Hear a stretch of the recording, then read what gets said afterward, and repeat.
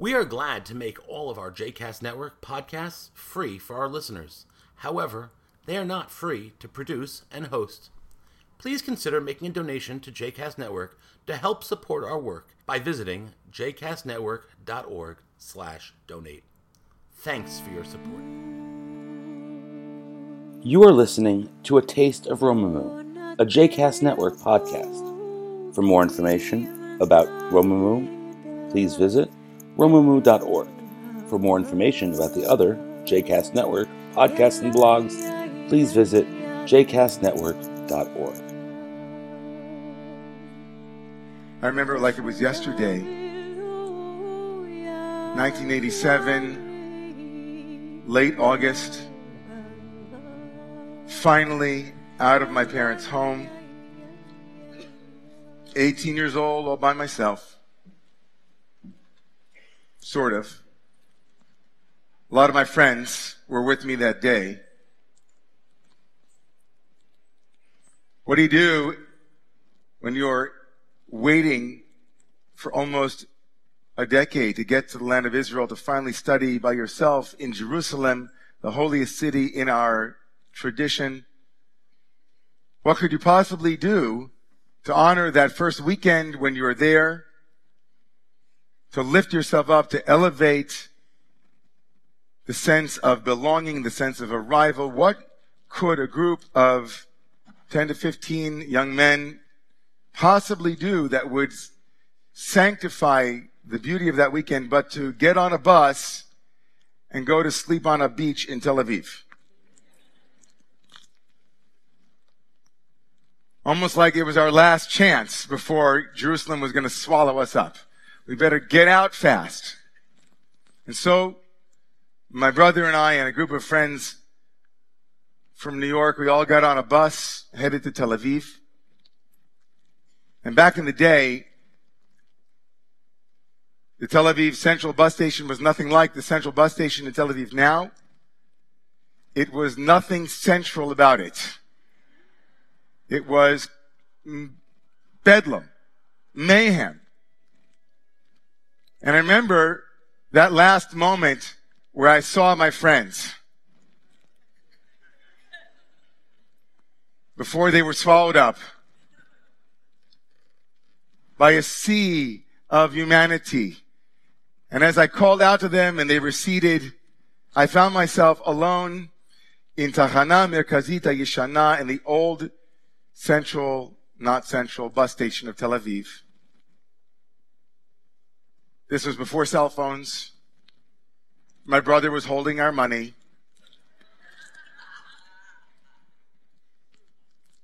I knew no one. Could have been a lot worse. Right? Could have been in a country which doesn't treat every guest as if they're part of your family for good and for sometimes not so good. But one of the most amazing things about it was that in the beginning, as I found my bearings, I realized that I was happy that I had lost them. The strangeness of it, the sense of, wow, this is an adventure. This could go anywhere. A relief, a sense of freedom, a sense of who knows. And very quickly, as my options ran out over the next 4.5 hours, I began to feel the panic of being lost in a place that I should know very well. A stranger in a strange land, some of the Hebrew, some of all of it making its way. And one of the most remarkable things that I realized was that when you're lost, the most important thing is to realize you're lost and to want to be found.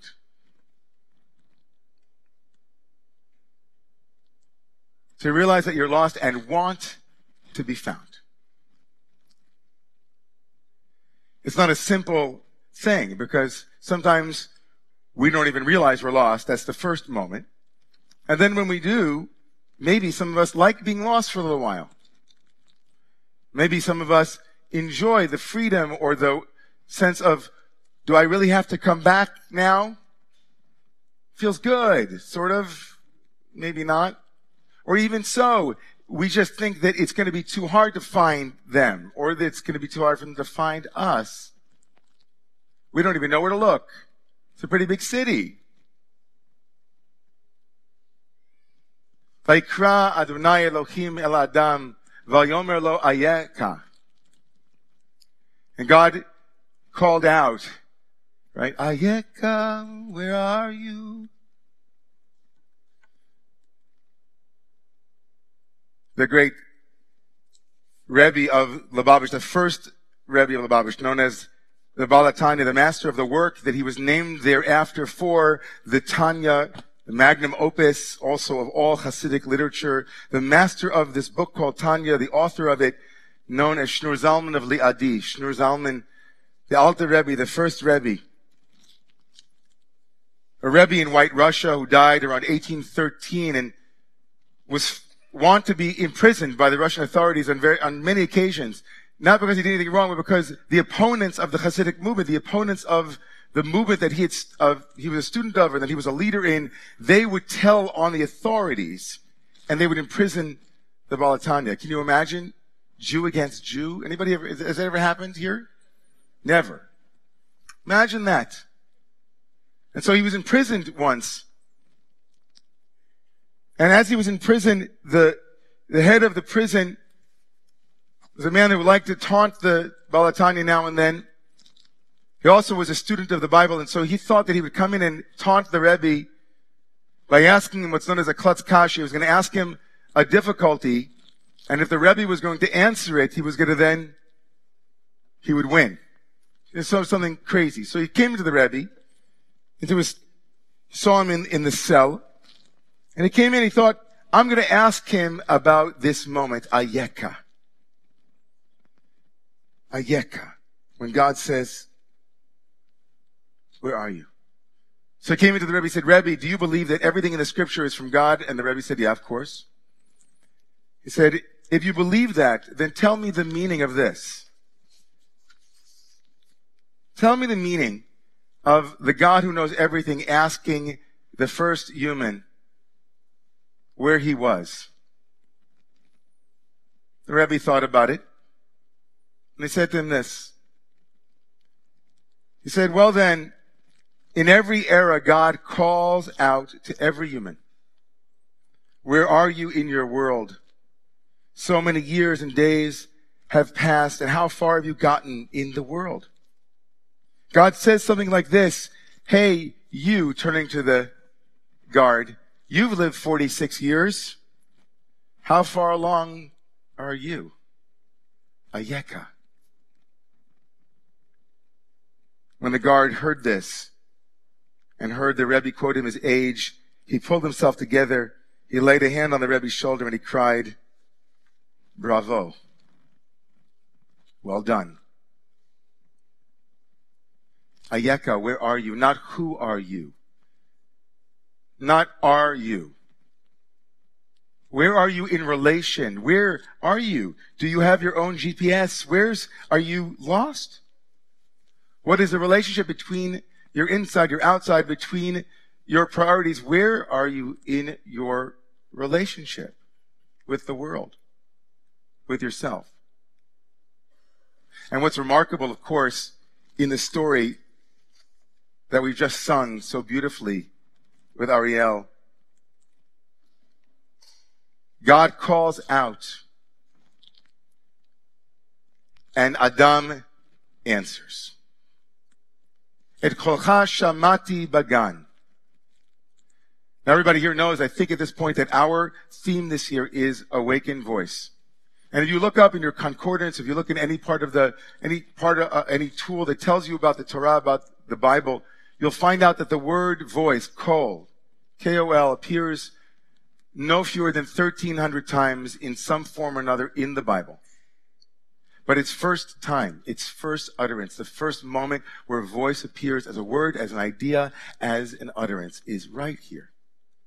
God's voice echoing in the garden, and that first human being saying, I heard it.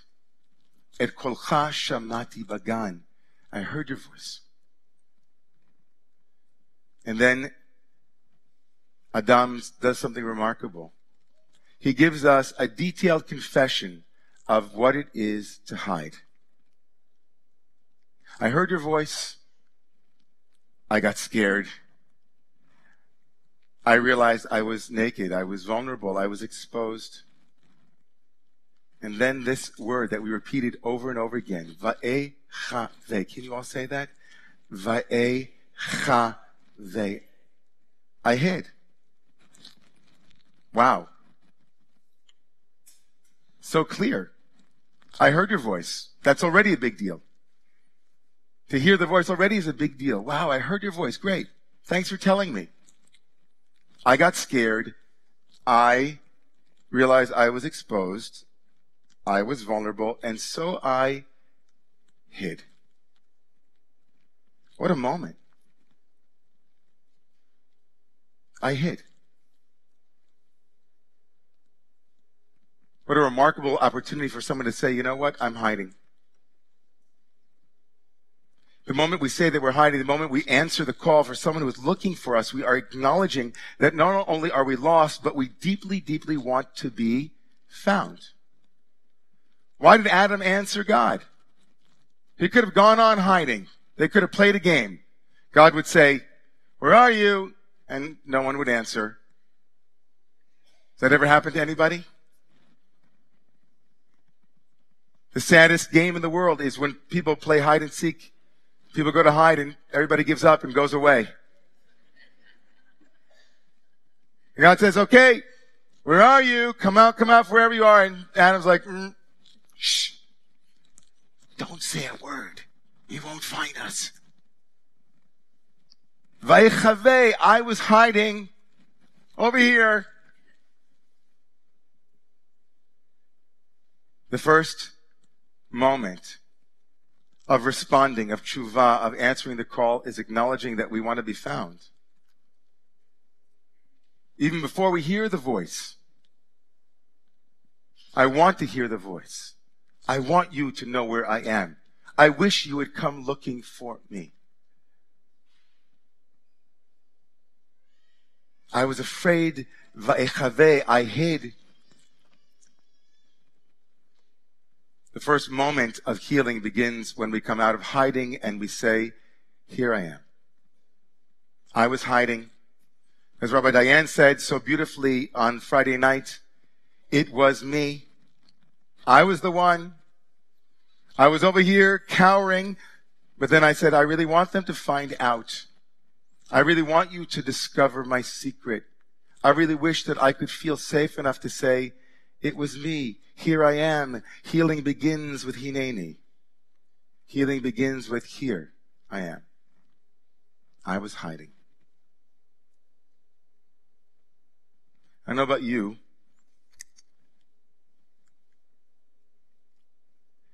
But there are no shortage of ways to hide. I know that when I was growing up, we always knew exactly the places where everybody was hiding. There was no secret. Always looked in the broom closet, behind the couch. I bet if you made a list tonight of all the places you hide, they'd be the same list. I sometimes hide behind work. I sometimes hide behind my need for attention. I sometimes hide behind my role. I sometimes hide in my anger. I sometimes hide in my political preferences. I sometimes hide in my silence. I sometimes hide how deeply I want connection and touch. Where do you hide? Before we jump to the environment, we'll get there. Before we jump to the political mess, before we turn our attention to the places where others hide, we begin here with a Russian guard in a prison cell with a tzaddik, with a righteous human. It's Romemu, everybody. We have to start here. This is the work. Because this is what we take into the world. This is what we live with. This is what our partners live with. This is what our children, our parents, our co-workers, our boss, our friends. This is what they see. We walk in the world and we imagine that we're hiding and everybody can see our places. Oh, you hide there? Me too. It's like we kind of get together in the little place to be hiding and be like, oh, David, you're in there too? Yeah, me too. Wow, I thought I could hide back here. Well, okay, great. There's enough room for all of us, apparently.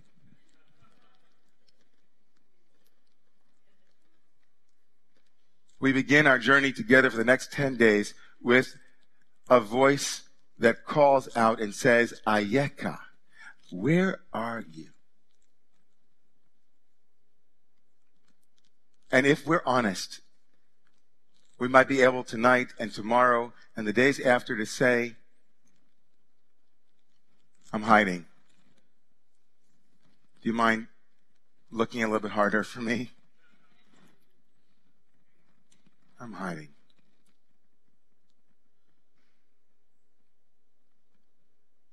So what happened there in Tel Aviv, 1987? 4.5 hours in, I'd already schnorred. I don't know what's the right way to say schnorred. I'd already asked people for, I'd already eaten lunch with somebody, had given me lunch. I already had maybe half a dozen Cokes. I don't know where I was. I made a couple of friends. And then I said, it began to dawn on me that I really wanted to find my friends again. I really wished that they would come looking for me, but they didn't. So I decided to ask for help. I flagged down a cab driver. And in kind of half-broken Hebrew, my high school Hebrew, I said something about my friends lost, help. And so we started driving around together. We drove for like an hour.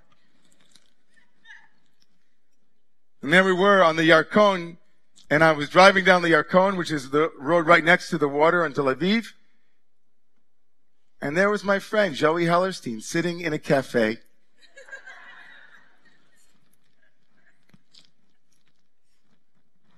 I pulled the car over. I got out and, the guy didn't make me pay for anything. It was amazing. And they said, where were you? I said, where was I? Where were you? I was so happy to find them again. It was a relief. If you're ready to hail a cab, you've come to the best resource we have in this tradition. It's not guaranteed that over the next 10 days, as we journey together through the ins and outs of the different liturgy that some of you might be absolutely familiar with, and some of you might say like, wow, I've never seen that street before. But if you stay long enough, you're going to find something. If you want to be found.